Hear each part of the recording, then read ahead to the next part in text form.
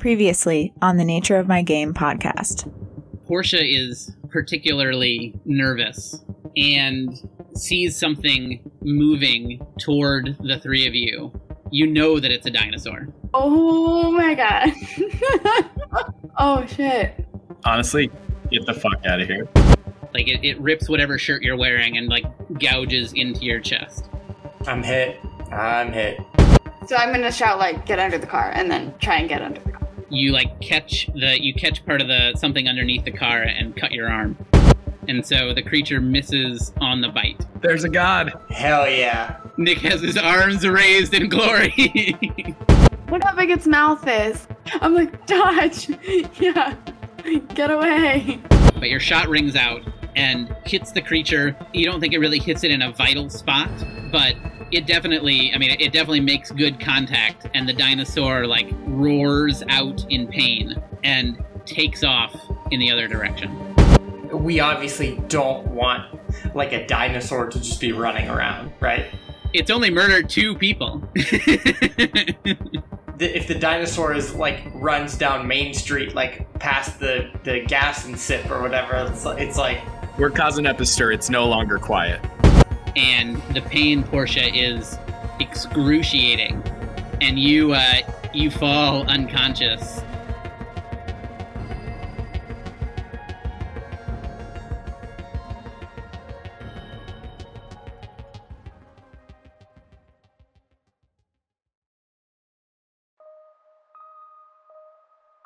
Chester, Ohio, May 3rd, 1922. Arthur Hunt stumbled his way through the main square of Chester, trying and failing to avoid the eyes of those who passed by as he made his way through the small town. He had already walked a few miles from the farm his aunt had owned, the farm that he now owned, and had nearly finished the bottle of liquor he carried, clumsily hidden in a brown paper bag in his right hand. He wasn't sure if what he was hearing was in his head, or if the townsfolk had decided they didn't care about being overheard anymore. But either way, he knew what words had come to mind for them as they passed. Bastard, drunk, thief, orphan. And, Arthur admitted to himself, it was hard to argue with them. He had never met his father, it was true. His mother had given birth to him 16 years ago, and had left just a few years after that. Bastard? Check. Orphan? Check. Arthur wasn't sure he would use the word drunk to describe himself, but he certainly was drunk at the moment. He'd been drinking since he was 12, and now he had to rely on bootleggers to keep him supplied since Prohibition. Maybe he wouldn't use the word drunk, but it was hard to deny. Thief was the hardest of the words to prove, but he had been kicked out of the local school for stealing from his classmates. Maybe he had stolen things from time to time, but they always deserved it, and anyways, not having to go to school just gave him more time to drink. Drunk? Check. Thief? Check. Arthur Hunt continued past the onlookers and trudged toward his destination as the sun was starting to set. He looked out across the horizon and caught a perfect glimpse of Chester's most distinguishing feature, and the destination of his journey. The Chester Mounds. People said that the natives had built the mounds, but Arthur didn't care much about that. They were a good place to drink and play cards, and that was good enough for him. Or it had at least been good enough until he'd heard about the gold. Arthur might have been a bastard, a thief, a drunk, and an orphan, but soon he was going to be rich. He turned his head to look at the pickaxe slung over his shoulder and smiled. He would dig until he found the gold, and then he'd buy up everything in this town until he made sure that no one would ever be able to look at him that way again.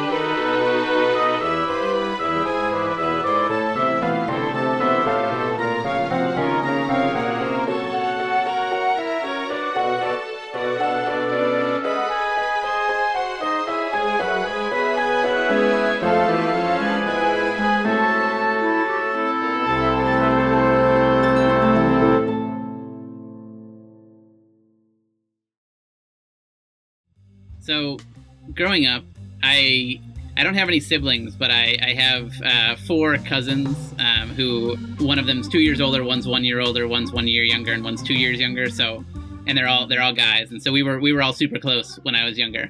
One of my cousins, growing up, was absolutely obsessed with dinosaurs.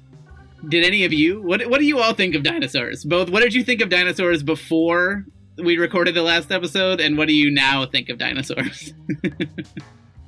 I mean, when I made my prediction, I truly thought it was like the most outlandish possible thing. I was like, there's no way some role-playing game is going to have us encounter dinosaurs. But here we are. I don't know. I never really got into the whole dinosaur thing when I was a kid, I don't think.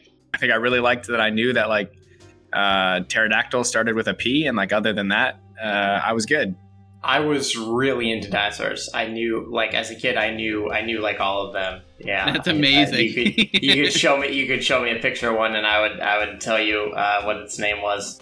So, do you know what kind of dinosaur this is? Did you recognize it when I showed you the picture? No, that knowledge is out the window now. I mean, yeah, I'm talking like 5, 6, like 7 years old, like that age. But yeah, I wouldn't say that I still have like knowledge of dinosaurs or am super into them, but I do love the Jurassic Park movies. I've probably seen the first Jurassic Park like, I don't know, 20 times. Wow, yeah. So you're really big into dinosaurs. So glad you're on our team. I definitely watched a lot of Land Before Time as a child and really liked them. Same. So, like I still know the songs for sure. But I actually, just last week, I was at Universal Studios and they just redid their Jurassic Park ride and it kind of blew me away. It was really good. And while you wait in line, they have these like TV screens and the video content is as if you're at Jurassic World. And so it's explaining the different dinosaurs in the cages and like, I don't know, I got very into the moment. It feels like you're there and it was really cool. And I was thinking about how if that were real, people really would be so intrigued and enamored with the concept of dinosaurs being around for us to see that I do think it would be crazy popular. But obviously then the, clear problem is if the dinosaurs are smarter than you, what happens? Yeah, it's bad, yes. I've been in that mindset actually quite recently, so I'm happy to be here. So in a less friendly encounter with a dinosaur, we left off with the three of you leaving the culvert that led underneath the Hunt Electrodynamics plant and being attacked by a pickup truck-sized dinosaur with a mouth full of sharp teeth and sharp claws. It attacked and wounded both Portia and Ben, but somehow they were both able to kind of jump underneath the car, and Portia's shot scared it off and it started running away. But, as three good, somewhat experienced Delta Green agents that you are, you knew that your primary role is to stop the incursion. And this is clearly, if not the incursion, it is certainly an incursion of the unnatural. And so you all got in the SUV and sped off to try to chase the dinosaur down. Now, we left things with me saying that Portia fell unconscious because of Ben's clumsy attempt at first aid. If people ever start listening to this podcast, if it becomes popular, I know there will be a subset of people in the world who call me a soft GM because of what I'm about to say. But I am, at my core, a storyteller and want to tell the best story possible. And I don't want the game to be affected by one of my players attempting to do something and not being fully aware of the possible consequences. And so, what we're going to say is that, Portia, you feel this excruciating pain as Ben accidentally jabs this Q-tip into this open, fresh wound. And for a moment, you black out, right? You lose vision, you're in so much pain, and your body has taken so much trauma over the last, 12 hours or so that you black out for a moment.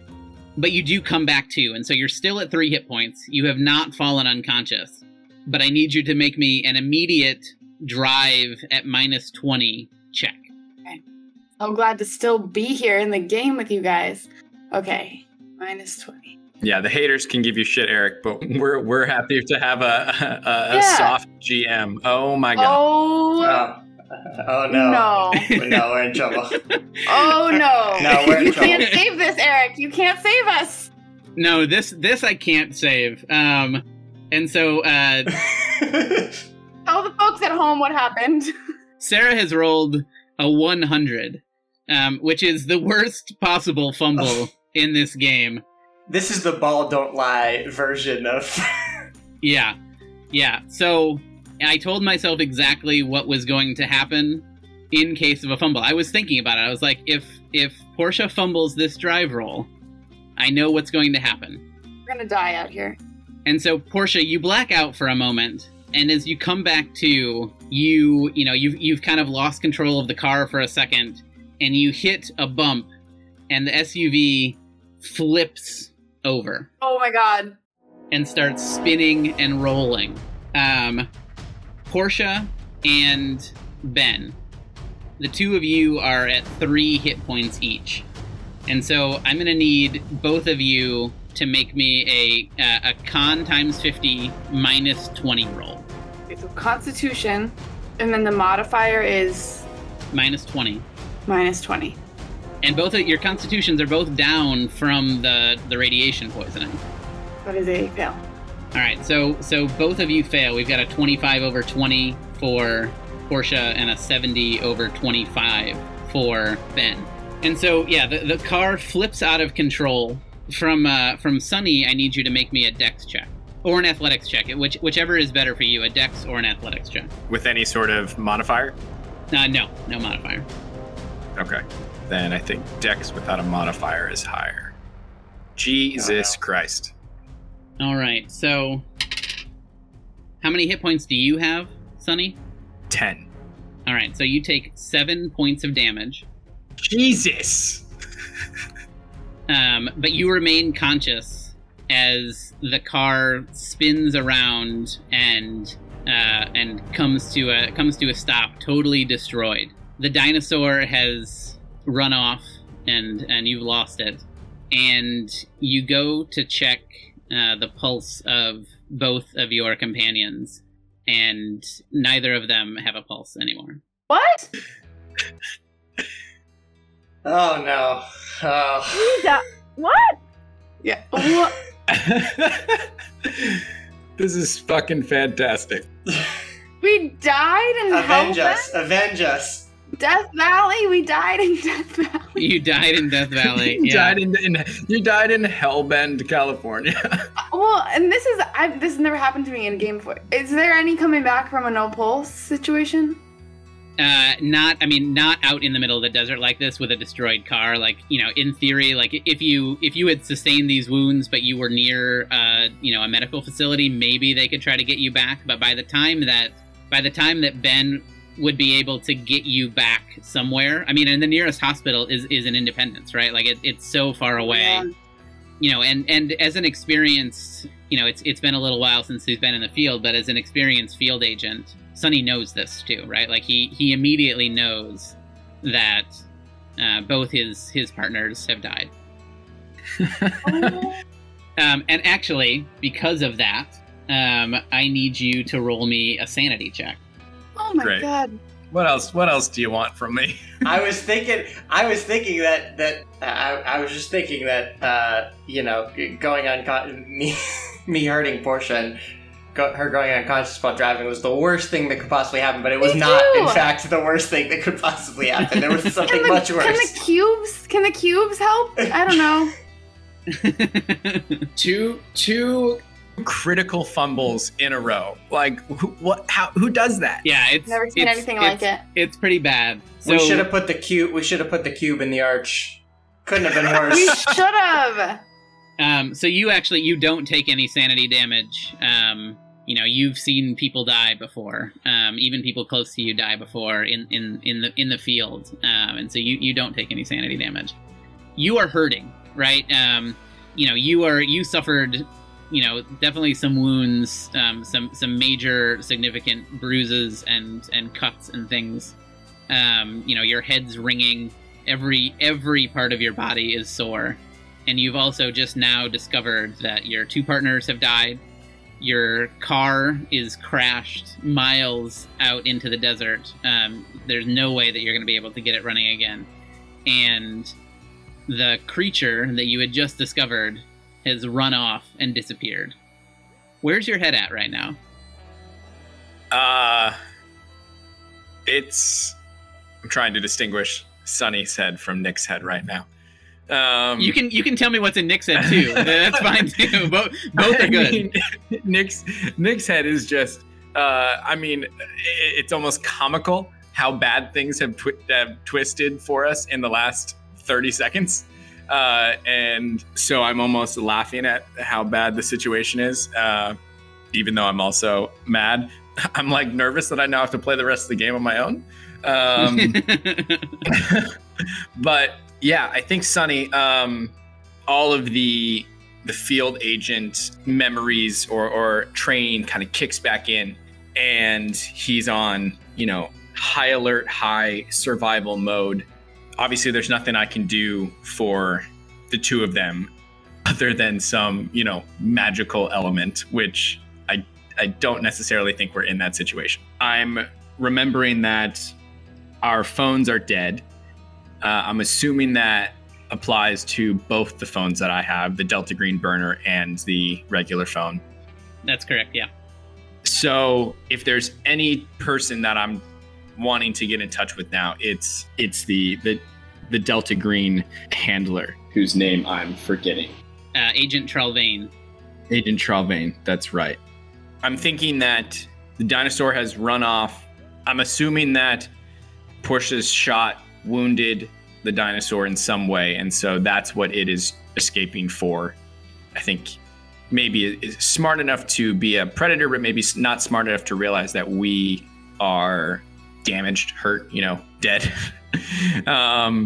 So it is going to continue running off. So main goal right now is just to get back to safety and then get in touch with Delta Green as soon as possible, because we don't exactly just want 2 more dead bodies lying out there in the desert. I'm assuming there's going to be patrols at some point in time the next day, and it would certainly be hard to explain what has happened. So we need to clear the scene as best as we can. So I know you said that all of our phones are dead, but I made a point to say earlier that I have like a bunch of chargers and portable batteries and things in my backpack, so I feel like that might help. And I don't know if Delta Green has some sort of an extraction extraction plan. Yeah. I guess that's probably a good place to start, though. Is the car is damaged and gone, but can at least be taking inventory of the things I have on hand, and if I have portable battery, plugging my phone in ASAP and trying to just assess my injuries while I wait in the protection of the destroyed car.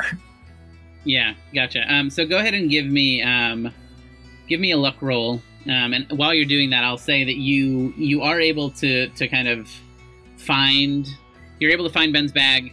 You plug in one of the portable batteries, and it doesn't seem like your phone, it doesn't seem like a battery issue to you. It seems like something in that room kind of shorted the phone, both phones. And because of your failed luck roll, the 85 over 50, also the rifle seems to have broken in the crash. There is a handgun that is still okay, so you do still have a weapon, but the rifle is gone. Fantastic. Okay, and we're about 2 miles out from the hotel, probably? You're probably 3 miles from the center of Hellbend, but Furnace Creek is further out than that. So let me get an exact distance for you. So thinking, how do Delta Green agents get in touch with Delta Green if their burner phones break? They can find a new phone. There's not a phone number you can call. Yeah, they're going to have to find a new phone. At least in this case, actually, you're somewhat lucky because you know her name. You wouldn't always know your handler's name or who they really were. In this case, you actually do, which is, kind of convenient. You could just find Kimberly Trelvane online or something? Well, she's an FBI agent. You know she's an FBI agent at the Sacramento office, right? So you actually know how to find her, even if you can't immediately find her. You do, like, in theory, know how to find her. True. So Furnace Creek is about 10 miles south of Hellbend, and so you're probably 13 miles or so away from the Furnace Creek Ranch. Fantastic. I did the gas and sip. Make sure you grab that water. Yeah, I unfortunately don't think that getting to Furnace Creek is much of an option, at least in a reasonable amount of time. And even trying to hitchhike would probably not be very successful. There is a payphone, you remember, at the Gas and Sip, if that's an option you want to take. Right. You also, you have met a few people who live in town. You had a conversation with Emily Warren. So, in theory, you could try to do something in Hellbend, or you could walk. Or you could bring those two cubes back into the tunnel and see what happens. Believe me, it's just leave it all. It's in the back of my head there as a fuck it kind of choice. I think that I don't see a way that doing that, though, necessarily gets rid of your guys' bodies, which another 2 dead people in this small town is only going to make the matter worse and the story bigger and draw more attention. An FBI agent and a journalist. And a journalist. Unless it's time travel and you can go back in time and save us. Unless I can choose where to time travel to with this stone arch that has terrifying mist surrounding it. You would just throw us in there and see what happens. Means I gotta drag your guy's body down there. Oh, that's true. God damn. I think the immediate situation has turned from, number one goal is to stop the incursion. But I don't see a way of doing that doesn't leave their bodies and this wrecked car just stranded out there in the desert for people to find. So I think the number one goal has to be figuring out a way to sort of extract them and cover this up. Sorry, one thing is, so I don't think that our bodies in this car look related to something supernatural, though, right? Like, you can't tell that we were attacked by a dinosaur. Like, we could have just crashed. Yeah, either way, it's still an FBI agent and a journalist who are found together in the middle of the desert after 2 people were recently murdered there. It's not great. It's not great. It definitely would be a messy situation for you, right? Like, it would be a messy situation for Sunny, because this was the person that you were working with, right? Like, Portia was your partner on this case. And so, if all 3 of you died, Delta Green might, they may be concerned about the incursion, but they wouldn't be concerned about whatever got spun up about, some sort of conspiracy about the FBI working with the media, right? Because they don't really care about that. It was your FBI contact that said to keep things quiet. Your Delta Green contact didn't. They don't really care too much about that as long as there's no indication of the program or something unnatural. But for Sunny, who is still alive, that would bring a whole mess on you, right? Because you would probably be called in. You'd probably go through, you'd be questioned about it. You'd have to go through all sorts of things about, like, why this happened. So that would be a real mess for you. Right. And I'm assuming by getting in touch with Delta Green that they'd be willing and able to help with this situation. Is that a wrong thing to assume? Well, I would think that if you can get in touch with a phone, Delta Green would send backup to you. That's like Delta Green backup, right? Delta Green's goal is always to protect their interests, right? And so they would need to make a decision. I mean, and you're probably thinking about this. They would need to make a decision on whether it makes sense to... I think they would have to think about what makes the most sense to cover everything up and to get rid of the problem that you continue to, know exists out there.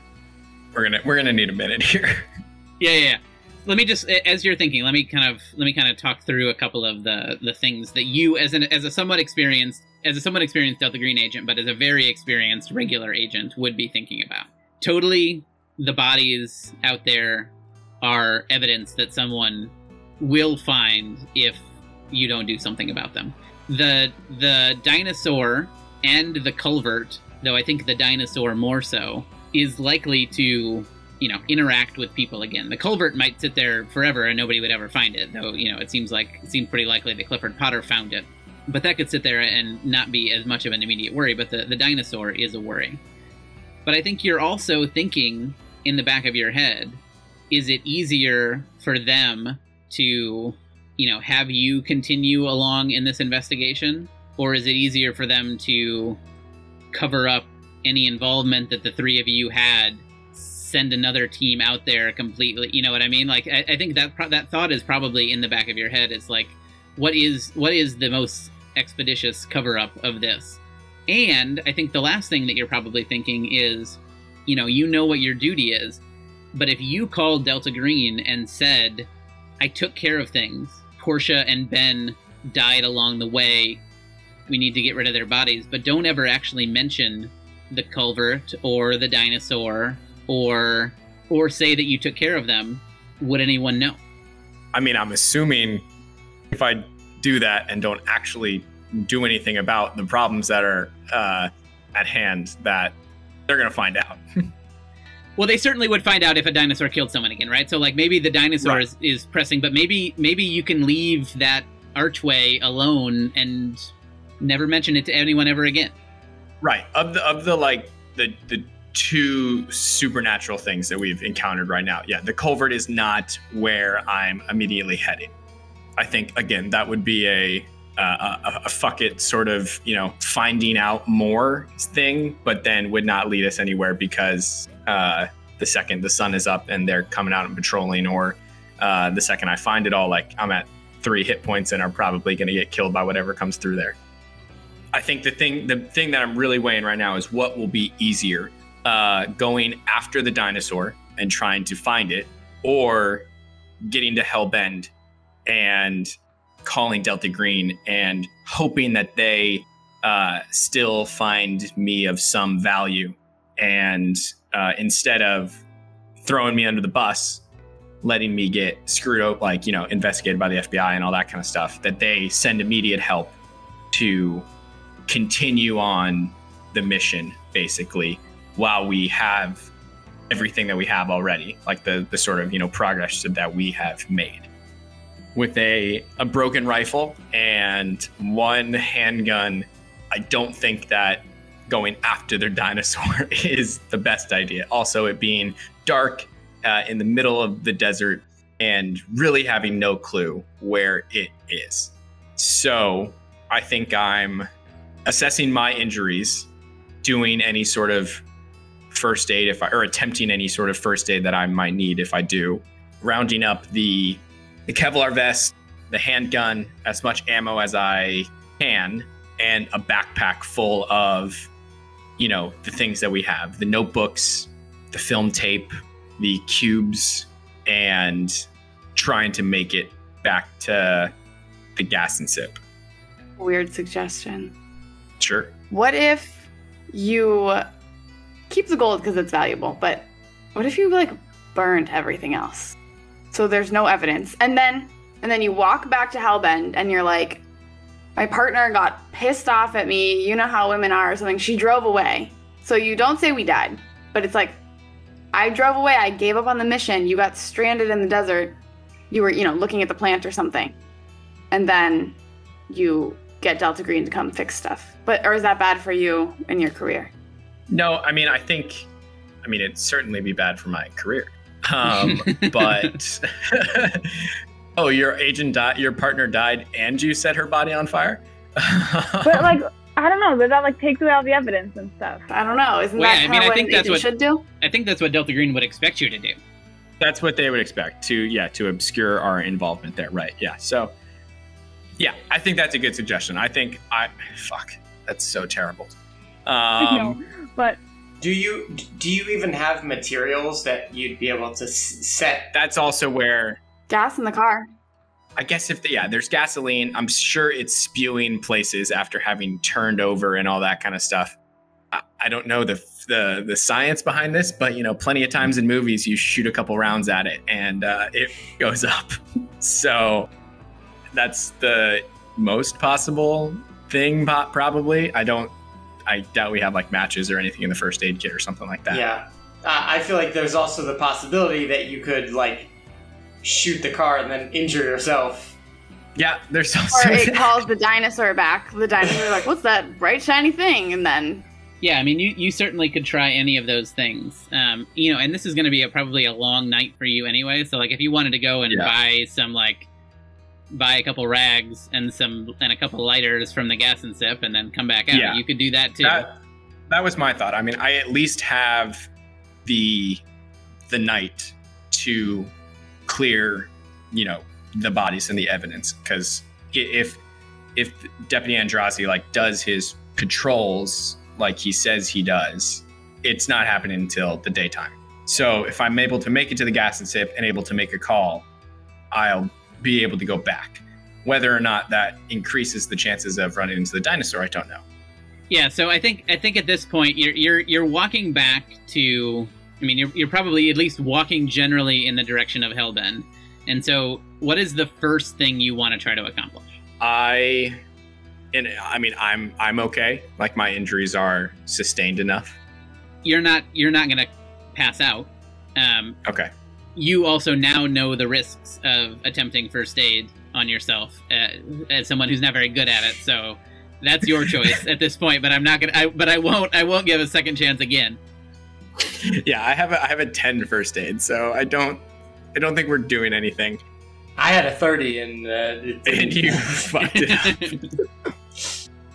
I think the first thing I want to do is get to that payphone and try and get in touch with Agent Travain, because I'm thinking if there's any easier, not easy, but an easier way out of all this or going forward, it's with the assistance of Delta Green. Because I don't think calling Bakersfield would get us into a whole other mess.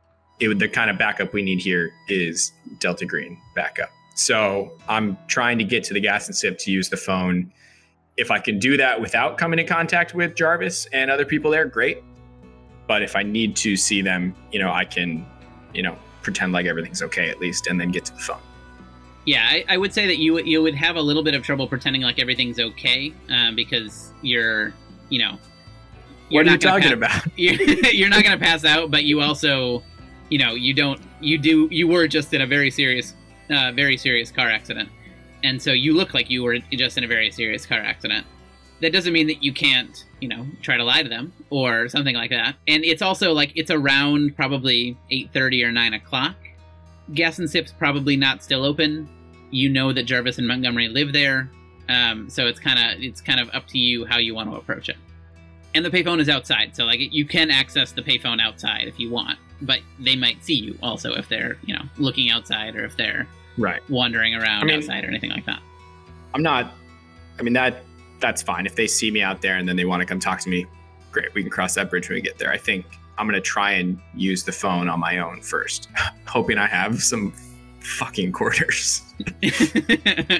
So yeah, I think that's where I'm going. Okay.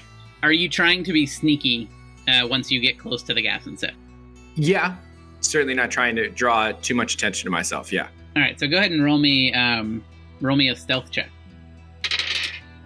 All right. So that's a 19 under 50. And so you, as you get close to the Gas and Sip, you see, they've got a couple of, street lights that shine over the Gas and Sip. One is kind of flashing, they're not very strong. And you kind of swing around back and stay in as much darkness as you can until you're right up next to the building, and then you kind of inch your way along, and you're able to get to the payphone. No one has come outside. You don't know whether anybody's seen you from upstairs or anything like that, but nobody is saying anything at this point. Okay, then and it's fine. You have quarters. You've got some quarters in your pocket. I was gonna say, can I get a luck roll and see if there's a coin in the slot? You got some quarters.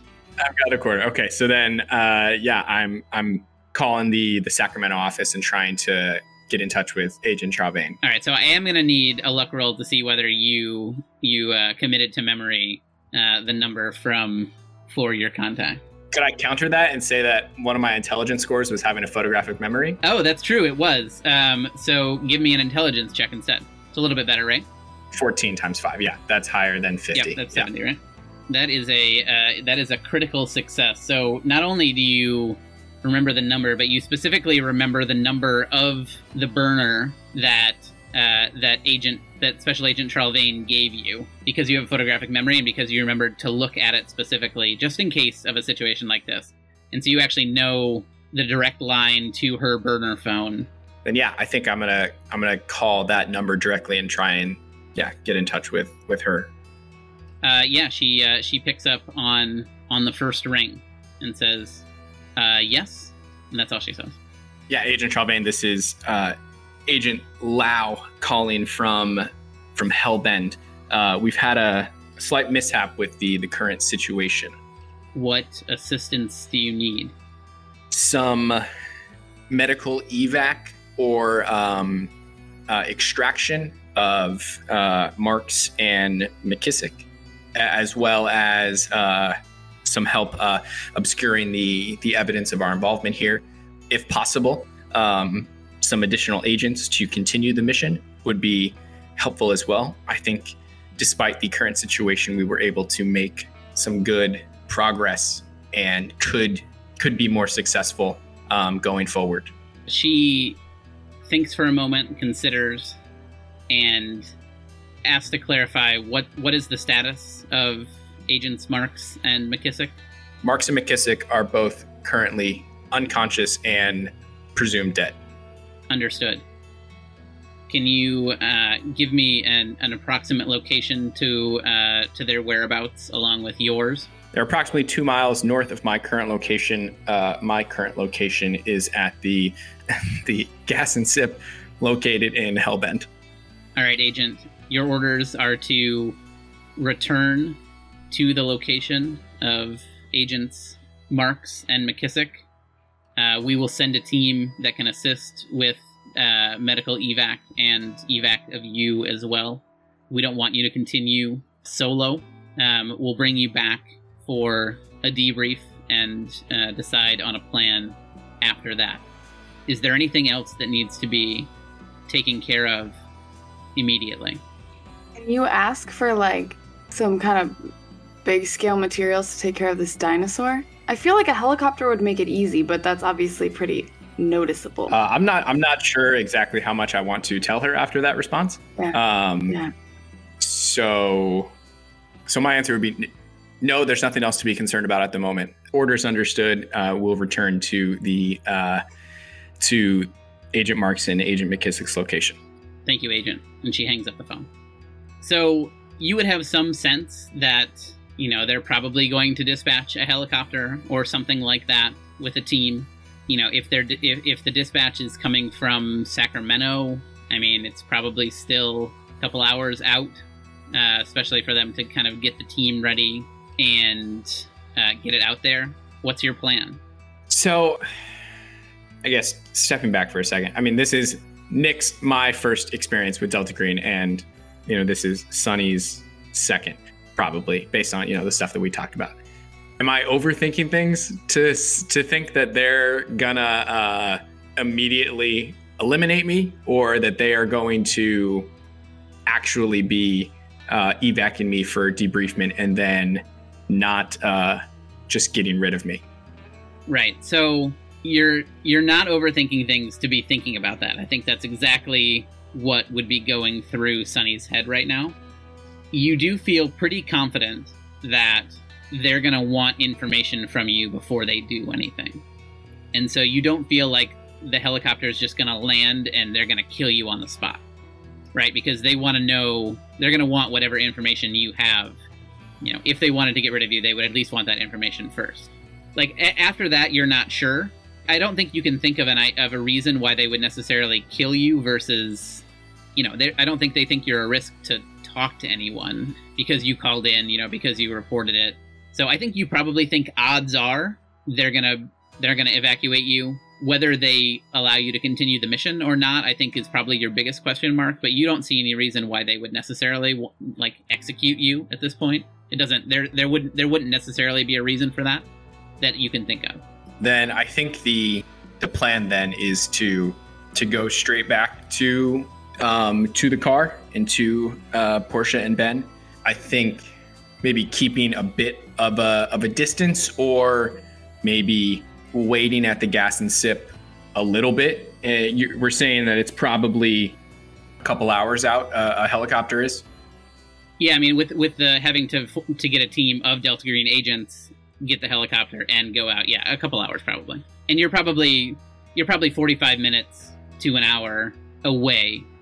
Right. But I'm thinking that less time alone in the middle of the desert, closer to where the dinosaur is probably better than more time out there. So I would bide some time around the gas and sip, and I don't think it's worth trying to get into the gas and sip necessarily to get some, food or water. I think drawing any attention to myself is, or drawing less attention to myself is better. So maybe just hiding out around back or somewhere nearby for an hour or so, and then heading back to the car. I have another very out there question / idea. Okay. Does anyone think, what do we think the odds are that Monty knows any of what's going on out there? I think his interviews were honest. I don't think he knows. I mean, the person who seems to know more about what was going on there was Potter, and that's why he was so interested in talking to Montgomery. I don't necessarily think Montgomery was hiding things. Yeah, I mean, I think Ben also got the impression that Montgomery was being honest and very willing to talk. And I'm sure he would have shared that with all of you. Yeah. Just thinking of someone who would be willing to help you and not ask questions about weird stuff going on at the hunt site. Yeah, I guess we did learn as well that Emily Warren was the one who talked to the police and not Jarvis. But still a risk, yeah. And you don't need them. Yeah, I think I'm doing okay enough to, avoid a bag of Cheetos and a bottle of water from inside. Yeah. All right, so you hang out for a while in the back of the gas and sip. You don't hear anything. Nobody's moving around in Hellbend at this time of night. And then you start your hike back out to the SUV wreckage and the bodies of your two companions. It's definitely dark at this point, especially once you get outside the light that's being given off by the street lights. But you make your way back to where the accident was, and you are not attacked by the dinosaur. And it doesn't take very long. You timed it pretty well before you hear a helicopter flying overhead. And kind of once they get outside of Hellbend and out over the plant around where you mentioned that you were going to be, they start kind of shining a spotlight down, and they're able to find you, and they come down and land. A set of heavily armed military personnel, it seems like, spill out of the helicopter. Two of them grab you and usher you into the helicopter, and there's a doctor, a military doctor in the helicopter who starts treating your wounds. You look outside, and you see that the team is working quickly to take the two bodies, Portia's body and Ben's body, and put them in the SUV. I guess they were already in the SUV, but to make sure that they're in there along with anything else. And they put a rag in the gas tank and light it, and then all kind of run away as the SUV explodes and lights on fire. You have the cubes, right? Yeah, I took everything of importance out of it. I think the only thing that maybe was still in there is the dragonfly. No, but the cubes, I was just thinking, you might want the finances that they can afford. If I didn't say everything, I mean, the cubes, the notebooks, the tapes, I'm assuming I went through Ben's bag as well, so any important notes that he took or anything like that, I put into my backpack. So it's, just the dragonfly. Understood. And so they return to the helicopter, and you all fly away. And again, it takes a couple of hours. You land at a military base somewhere in the Bay Area. You're not sure exactly where it is. And you are escorted by a few of the military men into the military base and into a back room. And Agent Tralvain is sitting in the room and invites you to take a seat. in the chair opposite her in the table. You can picture this scene. You know, you've seen this in cop shows or in other types of thriller shows. You know what this room looks like. And you know, she has a recorder on the table, and she starts it and asks you to tell her everything that went on the mission. So what do you tell her? What do you not tell her, if anything? You know, what information are you providing to your Delta Green handler? I'm not really seeing any value right now in hiding information from her. You know, if I don't reveal the things that we found and the progress that we made, then, you know, we weren't good at our jobs, and there is no reason to keep me on this project, let alone in Delta Green at all. They can just, you know, let me go and not, you know, have me back for any missions or whatever. And whether or not they help with the FBI situation, who knows? So I do think I have to be straightforward with her with what we found and try and persuade her that my, you know, knowledge of the situation and the environment and, you know, the tubes and everything is going to be helpful. All right, so you share with her the encounter that you had with the dinosaur. You share with her the culvert, the tunnel, the archway. You share with her the 2 cubes, the one that you found in Clifford Potter's root cellar and the one that Agent Marks pulled from the archway. Right. I think that's, yeah, I think that's the other thing as well, is, you know, I don't think there's a situation where they don't immediately check the things that I have. I don't think I'm keeping that backpack and just holding it to my chest. So I have to somehow explain for the things that I have. So I think, I have to, I explain the cubes. I explain the, you know, the culvert. Explain the encounter with the dinosaur. I explain what went wrong, how Portia and Ben went down. And again, explain that, you know, we feel like, you know, we were getting close and on the verge of at the very least being able to, you know, kill and obtain the dinosaur. Gotcha. Okay. And then do you tell her about the dragonfly that was left behind in the wreckage? I don't think that's necessary.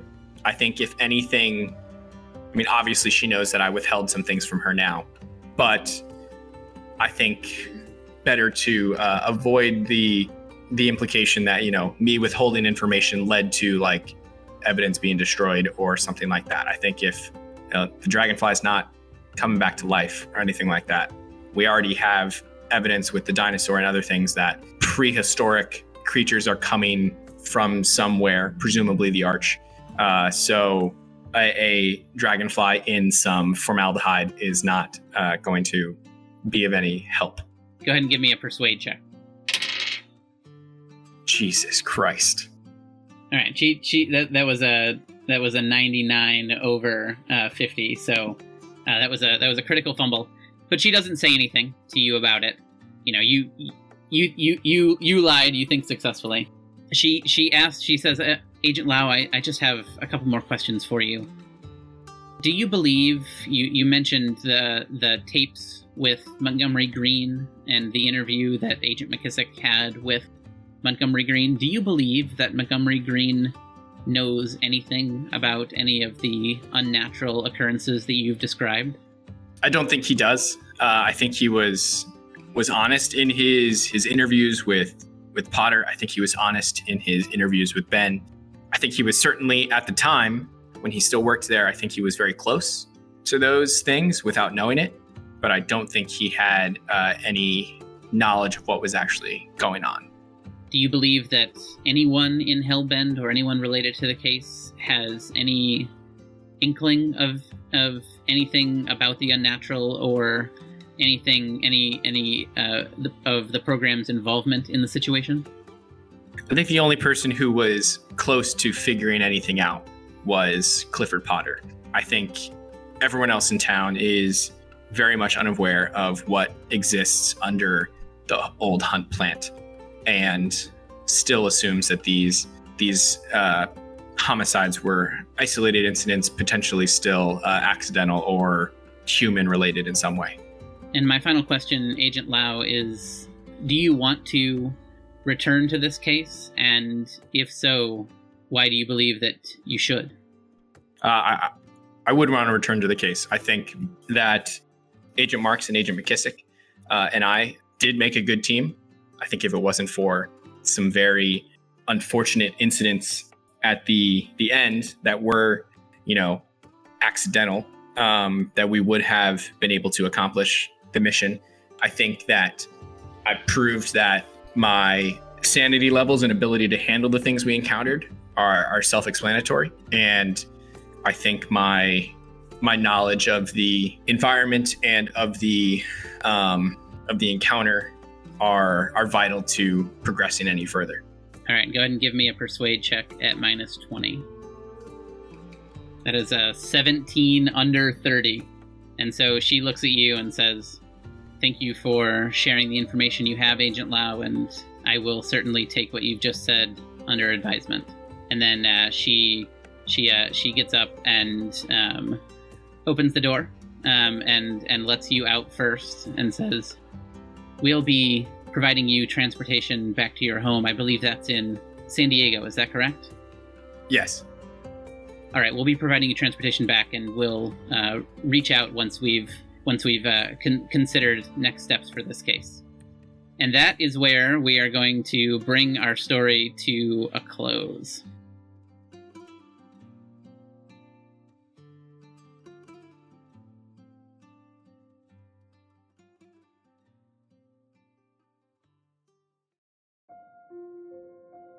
Epilogue.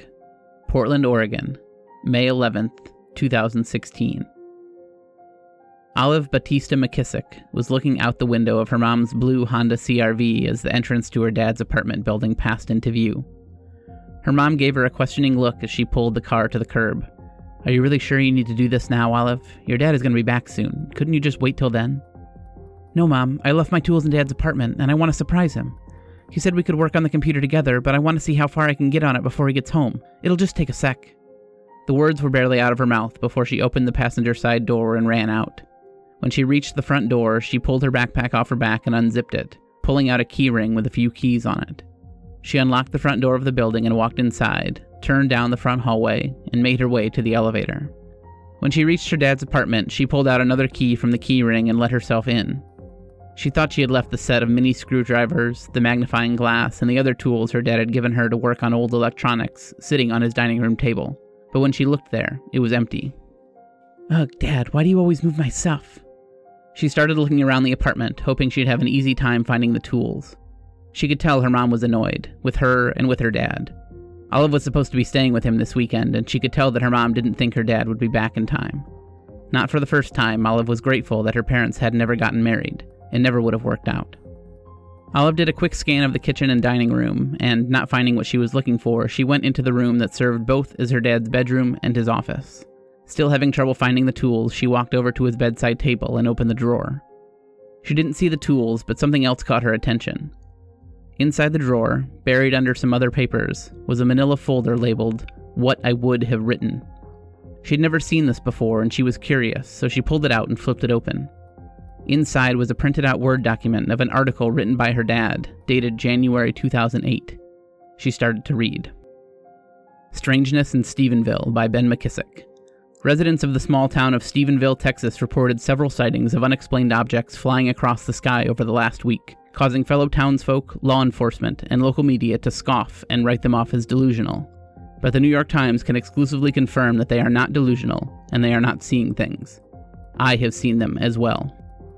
Olive stopped reading as she heard her mother shout from the front of the apartment. "Olive?" "Coming, Mom," she shouted back, stuffing the folder into her backpack. As she did, a business card fell from the folder. She picked it up and read it before tossing it into her bag and hurrying off to find her mom. The card had a phone number written on it, and 2 words that Olive couldn't get out of her head that night, or for days to come. The program.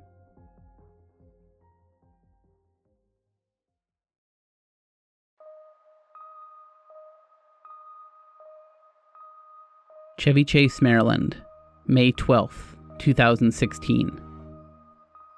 Edna Knotts was sitting on the couch in her living room, watching television and dozing in and out of sleep next to her wife when she felt a buzz in her pocket. She pulled out a BlackBerry, tapped a key on the front to illuminate the display screen, and saw that she had received an email from an unknown sender.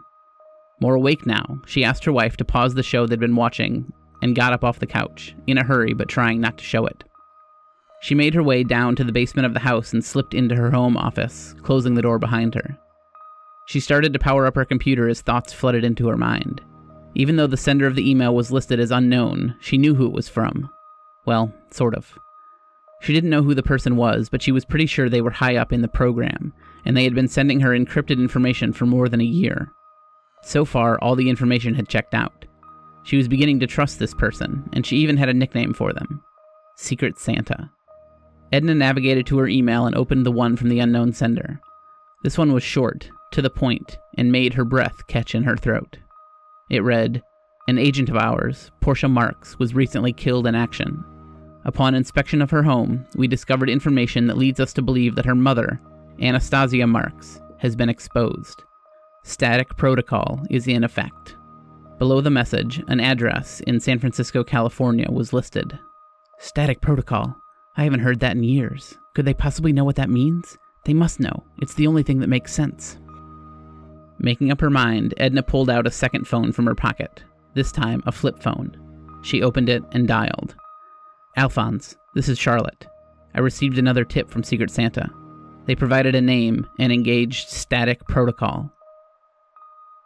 "Yes, I'm sure. I'll get agents on it right away. Anastasia Marks is a threat and must be eliminated."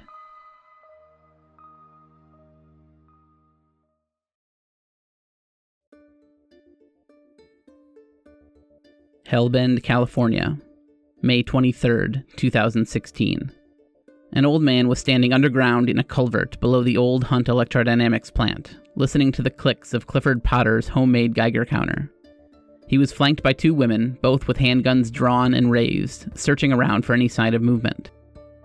The man seemed much less concerned, however, and focused only on the portable Geiger counter he was holding in his hand. As the pace of the clicks dropped, the man finally looked up. "Okay, let's go."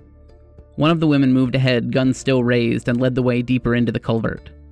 The man followed, and the other woman trailed behind, guarding their rear. Within minutes, they reached a much larger cavern filled with rubble. A large stone archway sat in the middle of the room, with gray mist seemingly emerging from between the pillars of the archway. "All clear," one of the women said after checking around the edges of the room. Then, slightly less formally, she said, "Jesus Christ, what is that thing?" "A portal of some sort, it seems." The man was already studying the archway and didn't look away as he spoke. "And you're telling me a dinosaur? A goddamn real-life dinosaur came out of it?" "Yes, but don't worry, Agent. Another team's taken care of it already. We have nothing to worry about." The other woman walked over next to the man and started unpacking a black duffel bag she had been carrying, unloading several explosives. "Are you sure we shouldn't just light this thing up and be on our way?" "No, our orders are to examine the device first. As you can see," he said as he pulled out a golden cube from his own backpack, "this cube fits in that slot right there. I've translated these symbols from their original ACLO. This side here is the symbol called Asa, meaning the west, the end, or the last. This one is called Su, meaning the east, the first, or the one. This one, okay, I've got it. You're the expert here. Just do your research and let's get the hell out of here." The man walked forward toward the archway. "In order to properly investigate the portal and see its true function, we must ensure that it's in proper operating order. That means we need to replace this cube." As he said it, he climbed up some of the loose rubble on the side of the archway so that he could reach the empty slot near the top. "Which side shall we try first? How about Sec?" he said, inserting the gold cube into the slot. At that moment, an incredibly loud boom echoed through the chamber, so loud that both women instinctively looked down at the explosives to see if they had been set off. They hadn't, but before anyone could figure out the origin of the sound, each of the agents felt the air around them being drawn toward the opening in the archway. The gust of wind knocked the man off balance, and he stumbled on the rubble. Neither woman could do anything to stop the man falling forward through the archway and disappearing.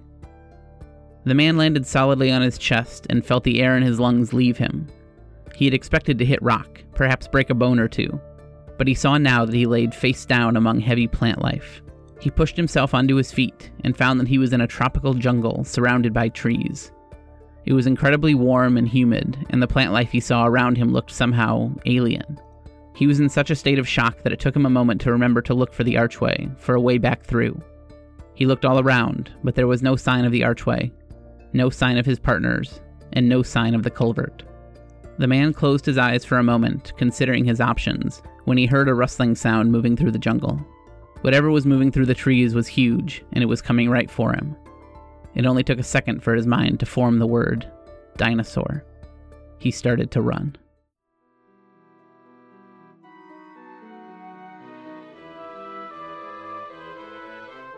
This podcast was published by arrangement with the Delta Green Partnership. The intellectual property known as Delta Green is a trademark and copyright owned by the Delta Green Partnership, who has licensed its use here. The scenario Future Perfect is copyright Dennis Detwiller, and the contents of this podcast are copyright Nature of My Game podcast, excepting those elements that are the components of the Delta Green intellectual property. Our intro music was composed and produced by Jean-Luc Bouchard. You can find more information about the Nature of My Game podcast at NOMG Podcast on Twitter and Instagram, or at nomgpodcast.com.